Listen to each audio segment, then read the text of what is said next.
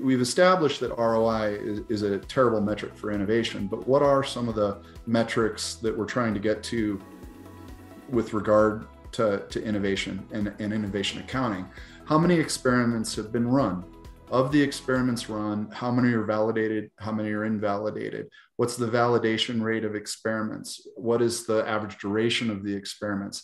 Now, these experiments can be anything from your lean startup experiments like feature fakes or a concierge model or a Wizard of Oz or something like that, to more profound business model experiments that you might be running. But what you're trying to get is a track record, a baseline, if you will, of what your ability to learn, intentionally experiment, learn, pivot, and exploit learning as an organization. And these things don't matter that much as absolutes. And it doesn't help that much to compare yourself to Google or Amazon or any other dissimilar business from your enterprise. But what does matter is that the trend line of these metrics in your organization is improving over time. Challenge yourself, get a deep commitment to a continuous improvement culture. And then the other part is, are the innovation programs and investments you're making advancing your strategic objectives?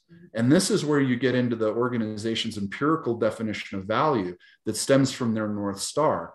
Your organization has a mission, your organization has a vision, and it has some high-level strategic objectives. If you're innovating in the wrong area, you're not delivering value. If you're innovating in the right area, you are. So, Evan, you talked about vision, mission, strategy, and organizations kind of linking that closely to their innovation mission. How have you seen organizations actually do that effectively? Well, right now, the booming methodology for strategy deployment and strategy execution is objectives and key results. And that's a space that I'm currently involved in. I've got a lot of history with different strategy deployment and execution methodologies. And I think Reggie and I, with our backgrounds in lean and agile, find that what's really appealing about OKRs is there's a tremendous amount of flexibility and innovation and empowerment, because it's not entirely a top-down methodology like MBOs or Hoshin Kanri, where there's a long, painful, multi-month process of cascading goals down layer by layer. OKRs really create alignment and focus throughout the organization, but with a passion, because people are creating and defining their own OKRs and then realigning them to that corporate North Star. So OKRs really do, there's a whole category or pillar or strategic value category associated with innovation, increased competitiveness, growing market share. Whatever the company's strategy is, there is an objective and key results set that the organization is using to guide their innovation. And Evan, I love the concept of OKRs, right? We currently are in the process of actually helping a few of our clients actually launch the entire approach to OKR within their innovation teams. I think the key area in there that the firms really latch onto is the focus on impact, the focus on actually the results piece. And as you mentioned, there are different gateways, there are different things that you measure, but you are focused on what is the actual value, what is the true result that is being delivered, and you don't have to wait for a long period of time in order to see that. So that piece of it, kind of, we look at it as like a horizontal funnel, is super valuable and can actually delivers results that are. The business agility, the enterprise agility movement is embracing OKRs really aggressively right now, because what we see is that they have really struggled with communicating the mission down through the organization. That's the definition of strategy deployment. is taking a 3-year set of strategic objectives at the enterprise level, but making sure that everyone in the organization has absolute clarity about what their contribution is, what's the most impactful thing they can do today. And OKRs work really well for that. And it's very complementary with other movements that we're seeing in enterprise agile, such as the movement from project to product orientation, as well as the movement from output to outcome orientation. Yeah. We have a long history in a lot of organizations measuring things related to productivity or just output, but without ever mapping it to the strategic benefit that's being realized by the work. And that's the strategy execution piece, is where we track back to say, we're funding all this work. We've got an immense amount of payroll that's going towards people grinding out widgets. Which strategic objectives are or are not being advanced as a result of that labor? Yeah, that's really fascinating, Evan. And I wonder, for our viewers who are trying to wrap their head around it, to make it real for them, can you give some examples of OKRs as opposed to KPIs that we know for a very long time? How are those different? And can you give some tangible examples to kind of distinguish between the two? Yeah, that's a great question. We talk about that a lot because people will say, well, do OKRs replace MBOs or KPIs or this is and that's is? And yeah, there's puzzle pieces. Tab A has to fit in slot B. The KPIs are really complementary with OKRs. Okay. It's entirely appropriate to have both. But KPIs are kind of tactical. They're your control and governance mechanism that says, all the instruments on the airplane say that engine 4's oil pressure is good and engine 2's water temperature is fine and we have enough fuel and all of that. When one of those KPIs is out of the control bound, it's deviating from our intent, we could potentially then say, oh gosh, let's elevate that. There's an improvement opportunity. Let's elevate that KPI to be an OKR for a quarter. We'll achieve our new goal and then demote it back down to being a KPI to put it back in the control dashboard for the future. But the OKRs are the improvement program. They're the strategy program. And not just governance, not just day-to-day, not just the little metrics that we track to see if things are flowing through the system effectively. Did I cover down on your question? Yeah, thank you for that, Evan. And I also wonder, so OKR, what you just said is OKR is strategic. It's about the high value, the high level value and impact. And then when we put it into the context of innovation, an organization that's trying to embark on an innovation journey, can they apply different OKRs depending on where they are with their innovation journey? Is that how it works? Yeah, I think so, right? I mean, you can innovate on a legacy product that, using the matrix is sort of a cash cow or even a dog. You can say, look, we're gonna do a market segmentation strategy with this cash cow product, and we're gonna break a whole new revenue line by repackaging it, rebranding it, pricing, licensing, distribution, whatever we're gonna do. Those are all potential innovations that are going to be driven by an objective to seize incremental revenue from existing products.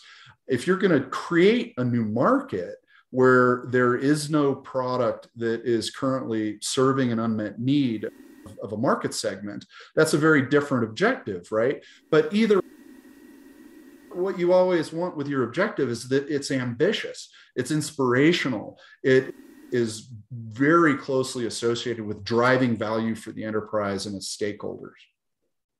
And there aren't many of them. You might have hundreds of KPIs. You don't really want to have more than a couple, 3-5 OKRs, right? Because one of the key superpowers of OKRs is focus.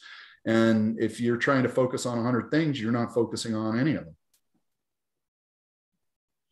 Yeah, so I love this concept of OKRs and KPIs kind of coexisting. That's something I haven't thought about before, right? Because we've been doing OKRs from an innovation standpoint, but we haven't actually taken OKRs and KPIs, blended them together, and actually used them on innovation projects. I love that.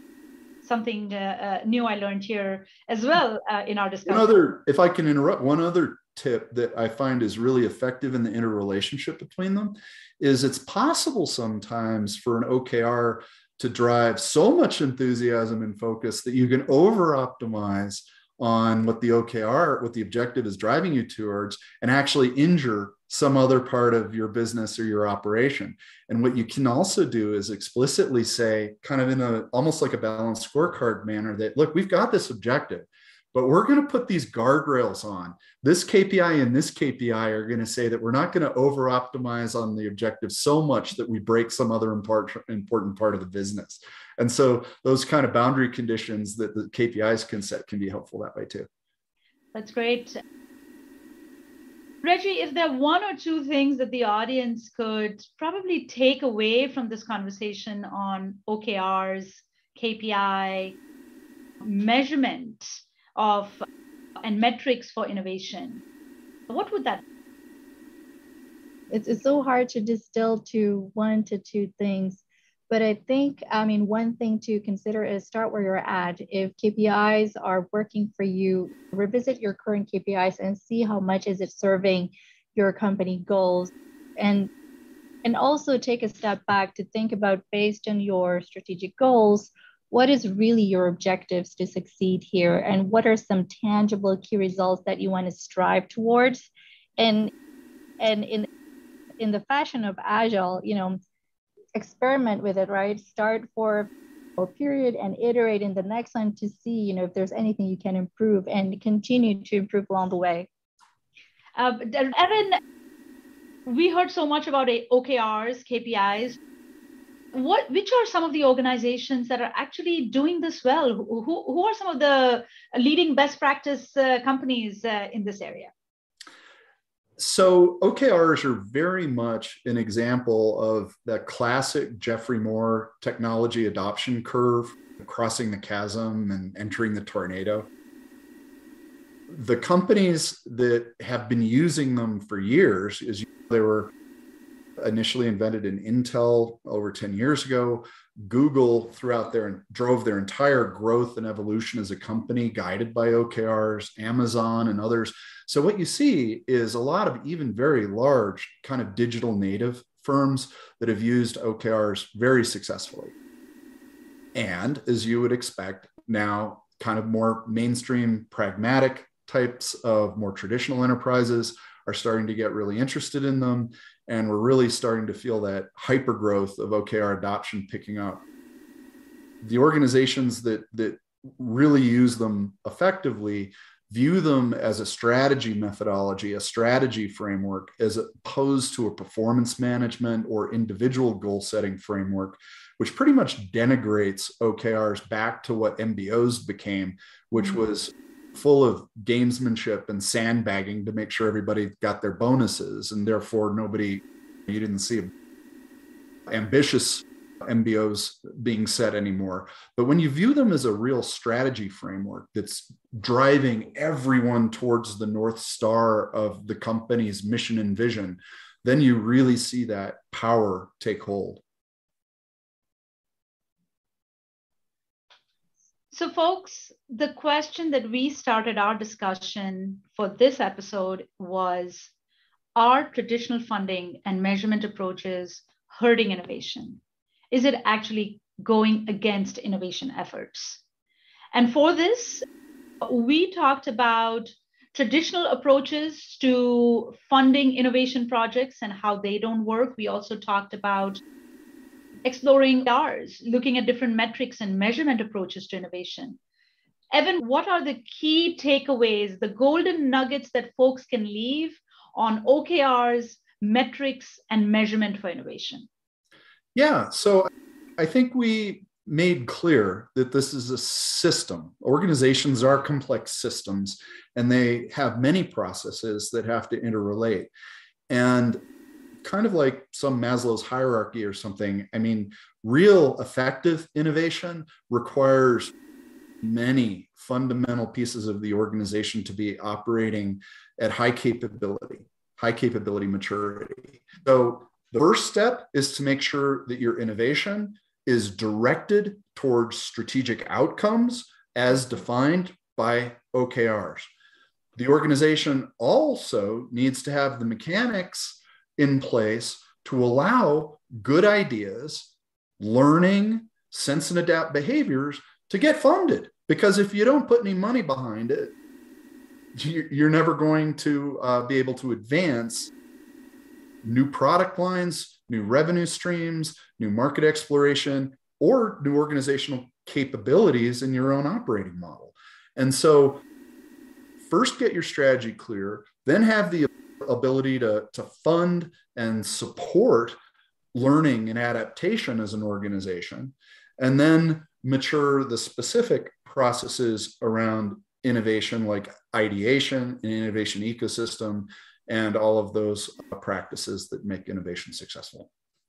That's fantastic. And when it comes to funding of innovation projects and the funding approach to innovation projects, the key takeaways over there are that the traditional approach to funding these projects is basically to commit to an ROI, allocate annual funds, but that approach just doesn't work for innovation.